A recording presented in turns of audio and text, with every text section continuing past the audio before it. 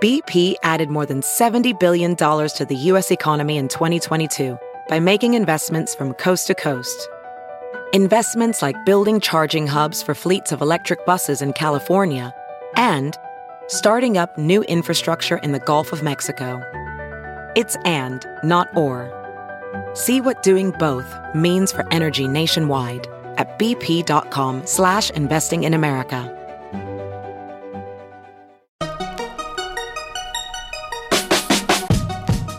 Welcome to another weekend bonus episode of the Tech Meme Ride Home. I'm Brian McCullough. Given the news of the week, I knew we needed to do a deep dive on Libra, so I called up our friend Brady Dale at CoinDesk, and we get into it. What do crypto folk think of Libra? Is he surprised by the governmental backlash? And since by the time you hear this, Bitcoin might already be back above $10,000, are we out of the crypto winter and into crypto spring? All right, basically, the main thing I want to know is what is the broader crypto community's reaction to Libra? Like, is it positive? Is it like skepticism? Like what just, I know that's a broad question, but what generally does it feel like crypto people think about this Facebook plan? Yeah, I did a story on this, and I think it's mixed. I would argue, and some people might yell at me for this, but I would argue that it's broadly positive. So there's some hardcores out there that are negative about it, but I think in general, crypto sees this as validation and sees it as it's going to be a lot easier to get customers into other cryptocurrencies if Libra makes its way along. So in general, I think folks are upbeat, even if they're pretty skeptical. I mean, notably Naval Ravikant, who a lot of people in tech pay attention to, and people in crypto particularly pay attention to. I opened a story I did with him. He was extremely skeptical. He's like, there's good reasons to lower the cost of international transactions, but there's no particular reason to do that with a blockchain. I mean, he was profoundly doubtful about the value of Libra. But I think the folks who are running newer currencies or running companies based on this stuff just see it as a potentially much better on-ramp for them. So they see an opportunity here, even if they don't love the product itself. Right. So I guess, the bullish case, if you're in crypto, is this is the thing that could potentially make crypto go mainstream. But then at the same time, it does sort of feel like it could be a betrayal of a lot of the core tenets of crypto projects in general, because it is like this big, powerful corporation wanting to come in and basically run a currency. I mean, that's what always happens, right? Like every time there's a revolution, the powers that be come along and go like, oh yeah, that was a fine idea, we'll take it. So yeah, that is definitely true, no argument. But as long as they're not able to crush the rest of crypto, and particularly the Bitcoin mavens like the maximalists out there, really doubt that that's even possible for Facebook to do, even still. Unless they can just completely squelch the rest of it, there's still a good chance that other cryptocurrencies can find space in this new Facebook world, regardless. But yeah, we'll see. I definitely don't. So, go ahead. Sorry. I was going to say I was even hearing whispers that because all of a sudden bond rates are so low that maybe that basket of currencies and things that they would need to prop up this thing, maybe they would even put things like Bitcoin inside that. Have you heard that too? Yeah, I mean, that's a thing. Kyle Samani at Multicoin floated that to me as a possibility. Right, basically every international bond is in red territory now. So if you want a conservative pool of things to back this that come from, national governments that are, you want to make 1 or 2 or 3% a year, where do you find that? So you could offset those things, right, with some Bitcoin. I will say that I've been around some folks who are pretty close to this thing, and they sort of laughed at that idea as pretty unlikely, but one does have to ask, where are they going to get those super conservative, super reliable sources of that small return when the traditional sources of those things are not looking great these days?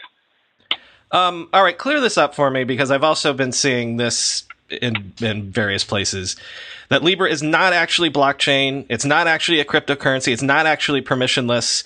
It's just kind of like using those buzzwords. So, like well, they don't even claim it's permissionless. I mean, that isn't even a claim. So okay.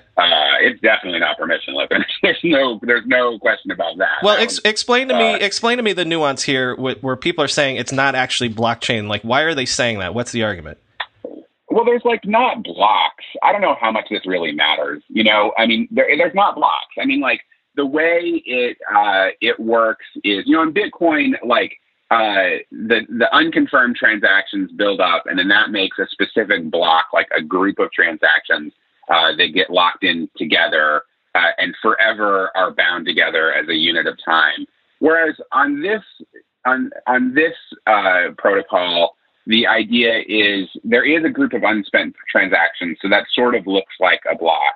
But then once they're all confirmed, there's no block distinction in the record. Like the record doesn't say like, oh, these 20 transactions are like this chunk and these 20 are this chunk. There's no concept of a block in it. How much does that matter? I don't know. I mean, there are a bunch of nodes that all have to find consensus on a common record, and they all look at it and say, yeah, we agree. That feels like enough like a blockchain for it to be, I mean, it's the idea of distributed consensus. So it seems like kind of a silly point to quibble over to me. They're definitely doing distributed consensus, that's for sure. It's not permissionless. That's also true. So if it's largely, look, we want this to be payments, we want this to be cross borders, things like this. So like actually talking about actual projects, like does that mean that things like Stellar or Ripple are in trouble? Yeah, I think it's real dicey for them, and that's something also that Ariana Simpson Simpson said in a note to her limited partners that she shared with us. Is she said, I don't think there's a danger to Bitcoin. I think Bitcoin's going to be fine, but these other companies that are looking at those specific use cases, it does look dicey. Now, I think Ripple, XRP, I think they would argue that they're not really looking at like cross-border payments or people. They're trying to help like big banks do cross-border payments. So I don't know. We'll see on that one. Stellar is really talking a lot about real remittances. They're talking about a lot of things, though, and this comes to one of the things which I find interesting, impressive, whatever, about what Libra is doing, is you see a lot of blockchains come along who say they can be all things to everyone. I mean, like EOS is like that. Ethereum's kind of like that. They can solve all the world's problems. And Libra is just like, we're just about payments, man. We're about like getting people money that they can really use. And that'll obviously include decentralized finance things eventually, or just finance like loans and et cetera. But they aren't talking about like, hosting distributed files or like, sending YouTube. It's just like, it's completely focused on payments, which I find disciplined and somewhat compelling. But you're right. Like the blockchains that are focused in that space, it does make things look dicey for them if Libra gets off the ground. Let me ask you a really maybe dumb question. But if it's just payments, why does it even need to be crypto? Why does it even need to be blockchain? Yeah. I mean, that's a great question. I mean, that's exactly what Naval Ravikant said. It's just like, I don't see why this needs to be on a blockchain. And, very shortly thereafter, one of our reporter in China, Wolfie Zhao, checked in and sort of found evidence from WeChat and Alipay that they were both like, we're not going to do, we're not doing blockchain. We see no reason to do it. So I think there's no technical reason why you have to do it. I think maybe being able to tap into this idea of distributed consensus enables Facebook to really push this idea that this isn't really just Facebook and lots of other people are involved. And the more people they can get involved, the less it looks just like Facebook. And so I think maybe that's the idea. Like if it really is distributed across a bunch of like big nodes controlled by a bunch of powerful entities, that may help it play better in the world. I don't know, but I do think it is sort of a PR thing. And I think the idea is helping Facebook get some distance from it. But that's the best I can come up with. It's certainly not technically necessary, that's for sure. At least as far as smart people have said that to me, that's the case. So you did have a really great piece where you ran down some of the various features that it seems like they did their homework and they picked best practices from all sorts of various other crypto projects.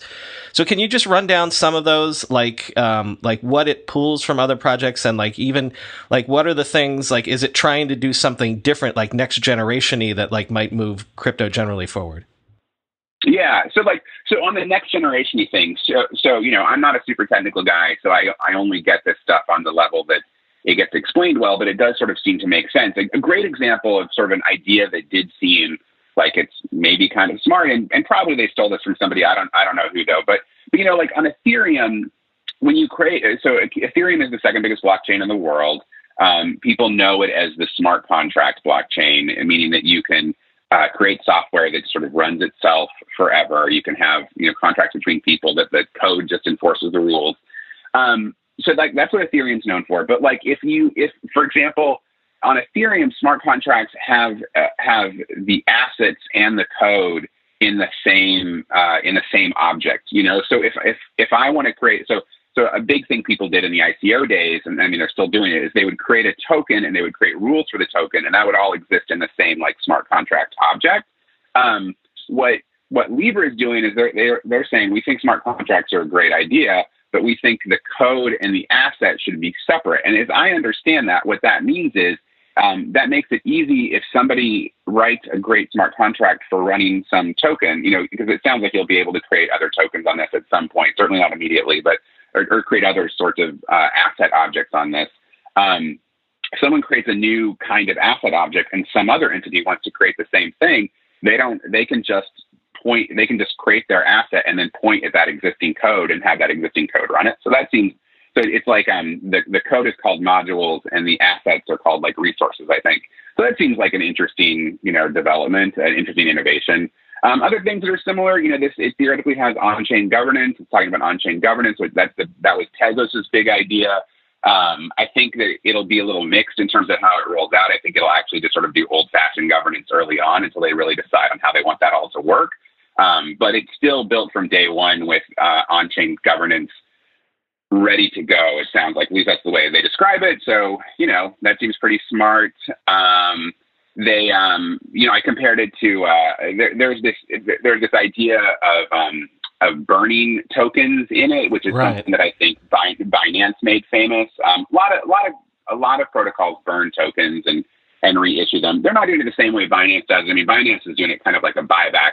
But what they're saying is just as whenever somebody, and this is something we're seeing more and more of, is this idea of there's not a fixed supply of a thing, but the supply is set up to match exactly the demand at all times. So that's actually something that's also in the way the new EOS social media platform that Block One is building called Voice works. It's like the voice token is constantly corresponding to like how much demand there is for its stuff out there. Similarly, that's how this one works. So if someone puts money in, that will issue new Libra, and if they extract fiat from an account, which you can do without condition at any time that the story is told, then it'll just burn it, like it just goes away. Which other stable coins work that way too. So that's interesting because there is a fixed cap in the cap, like Bitcoin has a fixed cap forever, but the cap is just exactly how much people want it at any one time, as opposed to just like an arbitrary number, which, the Bitcoin maximalists argue is a better approach, but this is still interesting. So yeah, it has a lot of things that we've seen other places. I don't know if they would necessarily agree with me crediting these other places in all the instances. I think the only two platforms they ever mentioned in their technical white paper are Bitcoin and Ethereum, but I saw a lot of similarities. So yeah, the other one I think is worth citing is Coda, which is like one of the coolest new blockchains I've seen out there. It's one that uses zero knowledge proofs, so that no one has to maintain the whole history of the blockchain, because zero knowledge proofs just sort of prove it's all accurate. And similarly, I don't think that they're doing it quite that way, but they do have it set up where no node actually needs to hold on to the whole history forever, which has been a problem on EOS. A lot of EOS nodes are like running out of space. It's just too much. It's already built up. And so this is built in such a way where it's not essential for any node to hold on to the entire transaction history, because, with different kinds of proofs, you can know that a transaction, that your ledger is accurate, even if you can't, compare, you can't look at all the records back to the dawn of time. When you go through airport security, there's one line where the TSA agent checks your ID and another line where a machine scans your bag. The same thing happens in enterprise security, but instead of passengers and luggage, it's end users and their devices. These days, most companies are pretty good at the first part of the equation where they check user identity, but user devices can roll right through authentication without getting inspected at all. In fact, 47% of companies allow unmanaged, untrusted devices to access their data. That means an employee can log in from a laptop that's had its firewall turned off and hasn't been updated in 6 months, or worse, that laptop might belong to a bad actor using employee credentials. Kolide finally solves the device trust problem. Kolide ensures that no device can log into your Okta-protected apps unless it passes your security checks. Plus, you can use Kolide on devices without MDM, like your Linux fleet, contractor devices, and every BYOD phone and laptop in your company. Visit Kolide.com/ride to watch a demo and see how it works. That's KOLIDE.com/ride. Selling a little or a lot? Shopify helps you do your thing, however you ka-ching. Shopify is the global commerce platform that helps you sell at every stage of your business, from the launch your online shop stage to the first real-life store stage, all the way to the did we just hit 1 million orders stage. Shopify's there to help you grow, whether you're selling scented soap or offering outdoor outfits. Shopify helps you sell everywhere. From their all-in-one e-commerce platform to their in-person POS system, wherever and whatever you're selling, Shopify's got you covered.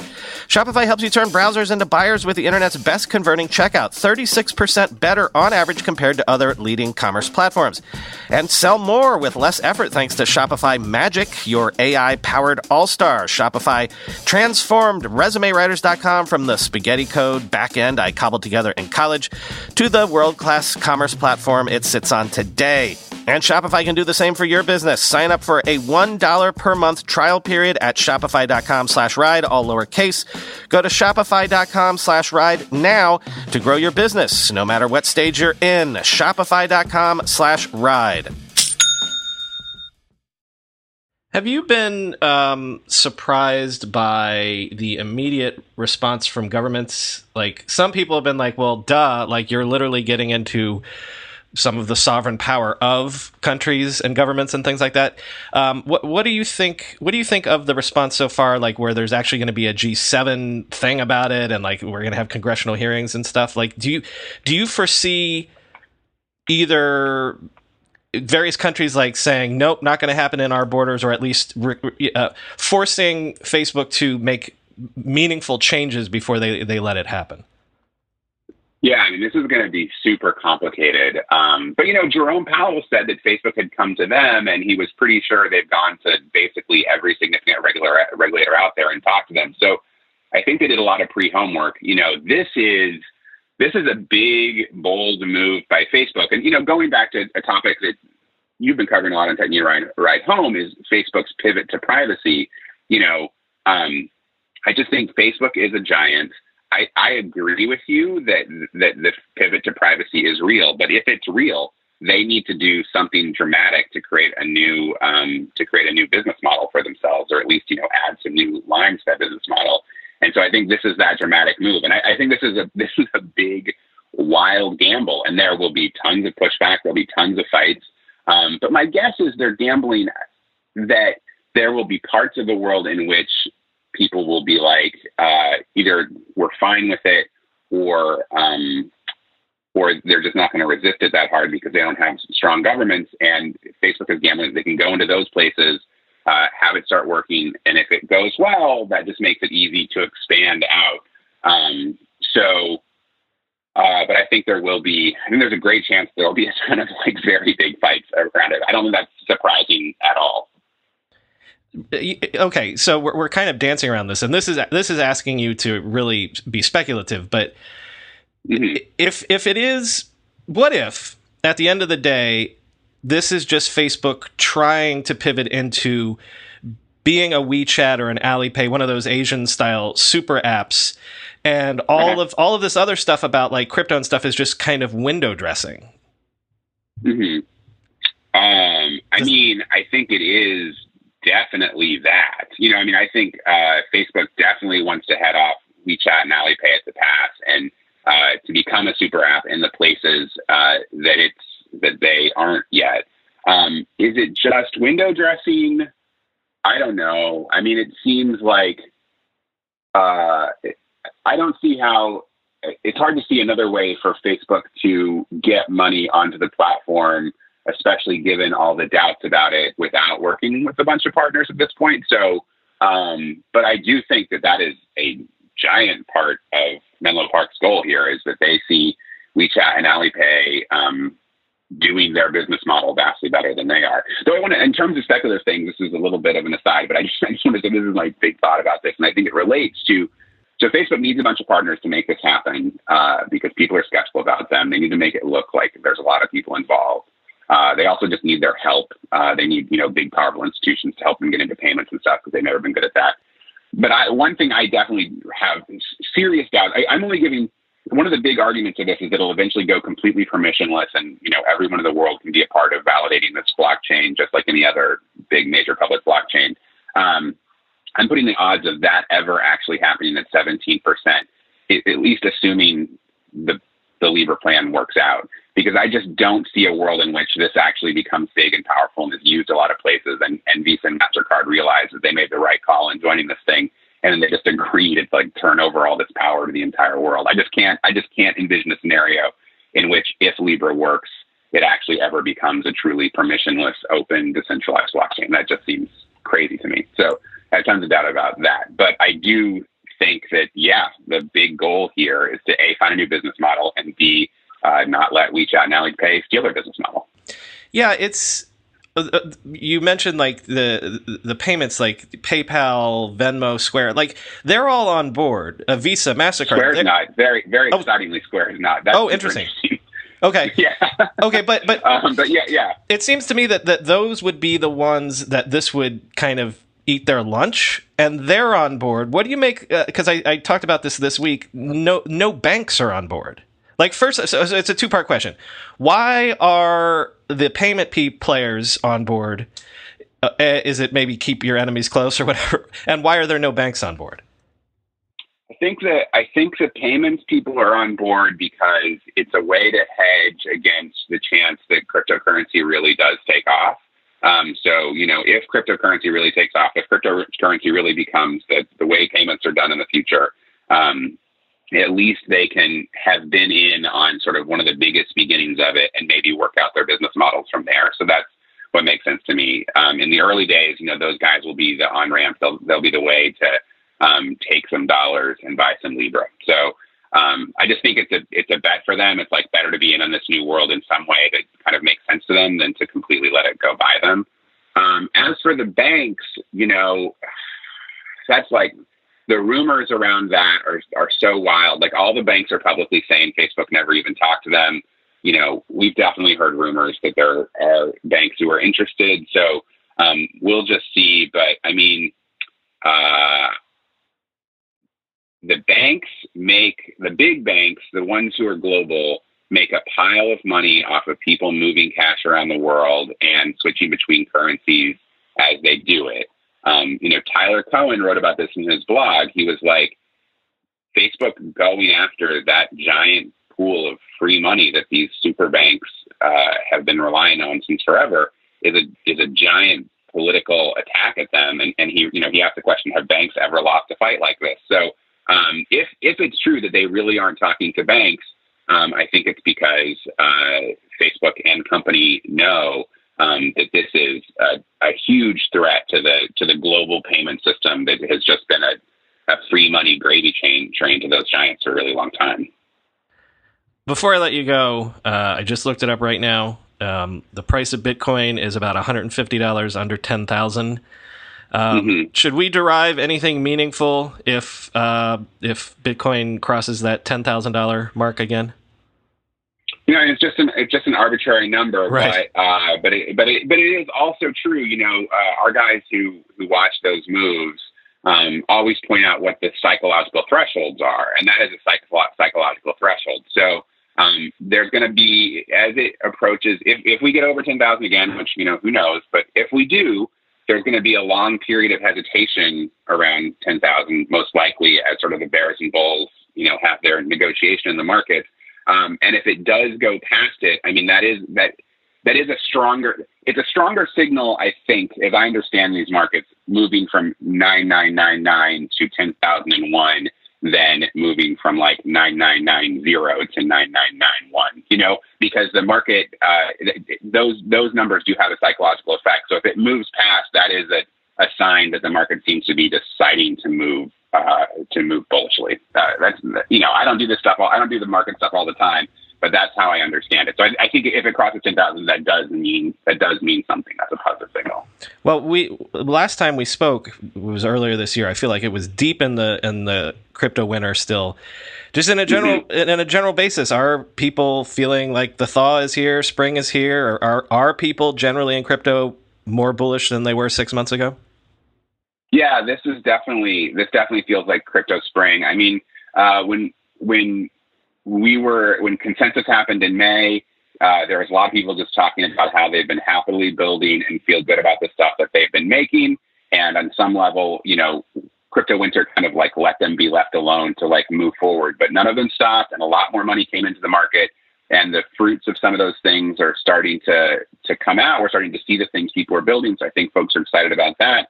And then, we see that one of the biggest companies in the entire world has decided to like make a big bet on crypto. Like even if they tank, that's like really validating. Weirdly, I mean, like the SEC is starting to like really make its moves, which like a lot of them are painful. But at least like clarity is coming, So I think there's just a lot of ways in which the crypto is feeling good about its prospects over the next little bit. And I think, at least if spring isn't here, at least like something of a thaw seems to be here.